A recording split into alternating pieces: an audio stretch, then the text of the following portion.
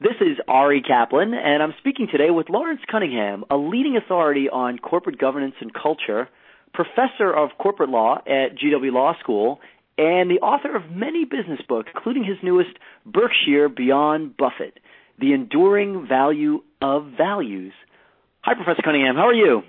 Great. How are you, Ari? I am doing really well, so I'm excited to chat with you about your new book. Tell us about it and what inspired you to write it. Well, it's a biography of Berkshire Hathaway, an attempt to provide a comprehensive portrait of this conglomerate today. And the inspiration for writing it was a common belief that out there that suggests that Warren Buffett and Berkshire Hathaway are synonymous, so that as goes Warren, goes Berkshire. And so people suggest that now that Warren is in his 80s, that once he leaves the scene, Berkshire will have to be broken up, dismantled, dismembered, and so on. And I found that to be a very disturbing proposition because I'm a big admirer of Berkshire Hathaway. So the inspiration was to research that question and see, well, what is Berkshire Hathaway today and what are its prospects for life without Warren? And so the book is a portrait of the company today, and the punchline, the conclusion that I reach is that he has designed this company to live long beyond his lifetime. And that's the lifeblood of the company. The corporate culture that's there is really designed for long term, beyond any individual person's lifetime. How did you research for the book, and what did that research reveal? Oh, thanks. So I did traditional sorts of research in terms of reading archival information about each of these companies. I mean, Berkshire Hathaway consists of 50 main operating subsidiaries, all in different lines of business, all run by different people, founded at different times. And so I went and researched each of these companies, trying to provide snapshots of each one. And I also interviewed the CEOs of many of these companies. I asked Warren's permission to interview his CEOs, and he gave me that permission and gave the green light to these men and women to talk to me, and many of them did, and a lot of them filled out surveys. And so I was able to compile portraits of each of these individual companies, little snapshots, and then taken together, I came away with a portrait of the conglomerate as a whole. Who is Tom Murphy? Why did he write the foreword to the book? Oh, Tom is a legendary businessman. He is the fellow who built Capital Cities ABC into the media powerhouse that it is today. It started off as a small regional broadcasting company based in upstate New York, and he transformed it into the international media empire, and he's been a friend of Warren's for 30 or 40 years. Warren and Berkshire invested in Tom's company, I think in the mid-'80s, and proceeded to become very good friends. Tom today is on Berkshire Hathaway's board, and so he's an outstanding manager. And when I asked Warren, who I'd kept up to date on the research for the book, I sent him copies of the manuscript. Undoubtedly, his subsidiary CEOs reported to him on what our conversations were like. So he knew what the content of the book was. He knew that it was a portrait of these subsidiaries and how they're managed. And so I asked him, who should I ask to write the foreword? And he instantly named Tom Murphy. And I thought that was an interesting choice, so I asked why. And he said, well, Tom has been my role model as a manager. And that blew me away because I didn't know that Warren had a role model as a manager. But in fact, he did. And Warren said everything he's learned about management, he's learned from Tom. So I went to Tom Murphy, and I told him that Warren had said these things and asked him if he'd write the foreword. And Tom's a very modest guy, so he was floored at any idea that he was Warren Buffett's role model for anything, and sort of denied it. But then I explained to him what I had discovered, that what the portraits of the subsidiaries that I had come away with revealed to me a set of management principles. And I explained to Tom what these were, things like a commitment to the long term, a commitment to entrusting your subordinates with considerable authority, and things like that. And as I explained these principles that I found at Berkshire to Tom, Tom was nodding his head saying, yeah, those sounds like, those are the kind of management principles I believe in. Those are the kinds of principles I practiced at Capital Cities ABC. So, yeah, I guess I could write this forward, and he did, and did a great job, and he outlines, very well these principles that he developed or that he practiced, and that I saw straight across virtually all of the subsidiaries at Berkshire today. Now, the book focuses on the enduring value of values. I love that in the title. What's appealing about the Berkshire culture? Oh, well, what I like about it, and I think most people will, is that these 9 values that I find at all the subsidiaries are inherently worthy, I think. Just to give you some examples, one is integrity, and I illustrate it with the old-fashioned credo of doing to others as you would have them do unto you. It's a basic ethical principle, a good touchstone for how to be in life.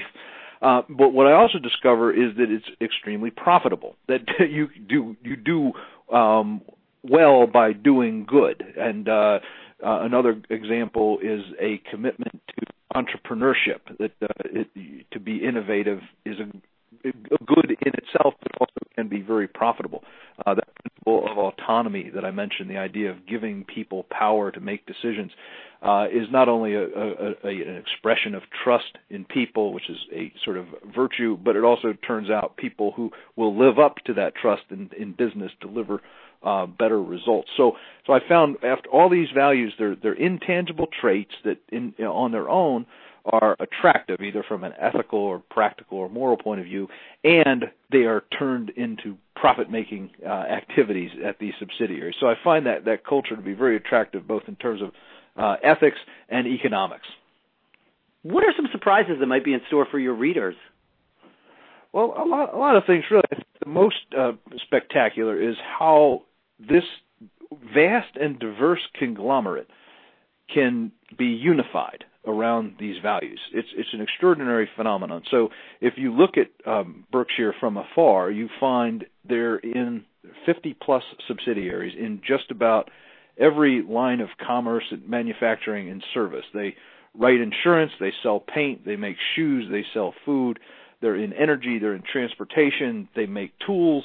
They're just about everything other than maybe the technology sector. And so it looks just like a far-flung, sprawling enterprise, one that no one could possibly imagine continuing beyond, the life of the fellow who created it. But on close inspection, they are united by this core set of very basic values, this commitment of autonomy, the commitment of integrity, a commitment to the long term. And so it turns out it's a big company in some ways, stock market capitalization of around $330 billion. It has 1 million stockholders. It employs 300,000 people. It operates in 50 countries.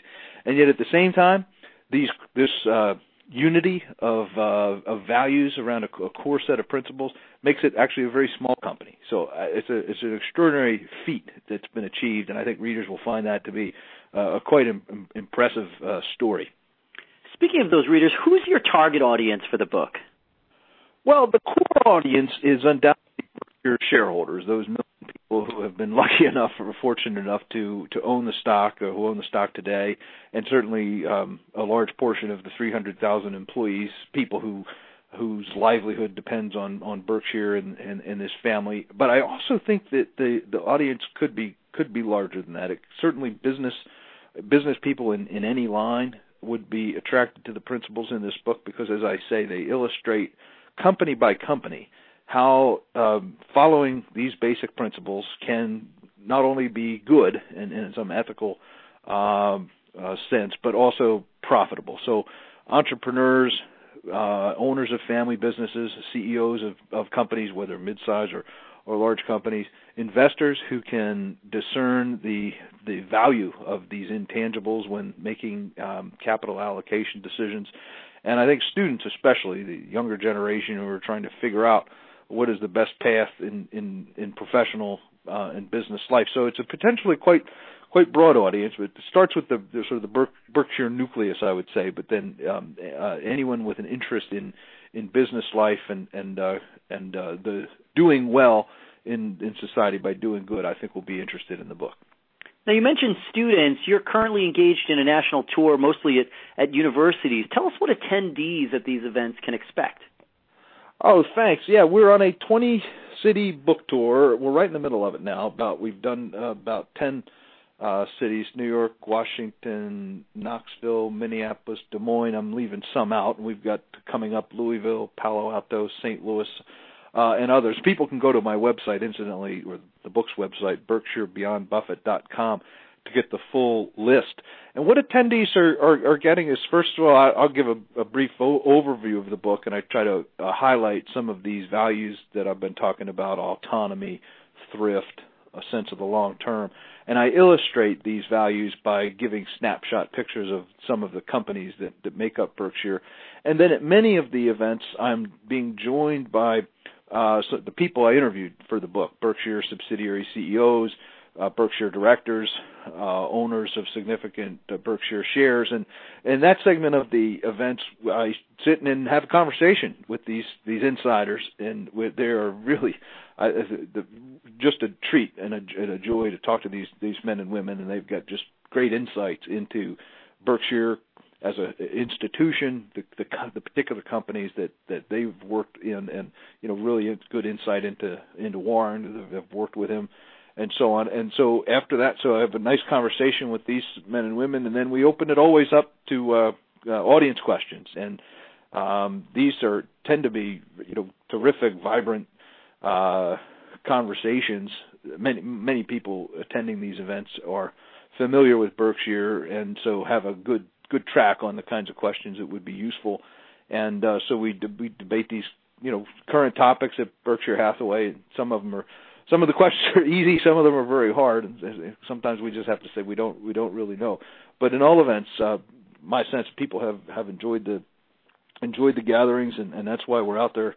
And we hope to. We've had very good attendance at all of them. The one last night, we did one up at Fordham University. It was sold out. Can't remember a book event that was sold out, but it's attracting a very good audience. Love to do it. This is Ari Kaplan speaking with Lawrence Cunningham, a leading authority on corporate governance and culture, professor of corporate law at GW Law School, and the author of many business books, including his newest Berkshire Beyond Buffett, The Enduring Value of Values. You can learn more at BerkshireBeyondBuffett.com. Professor Cunningham, it's been an honor to talk to you. Congratulations and best of luck. Thanks so much, Ari. It's a pleasure.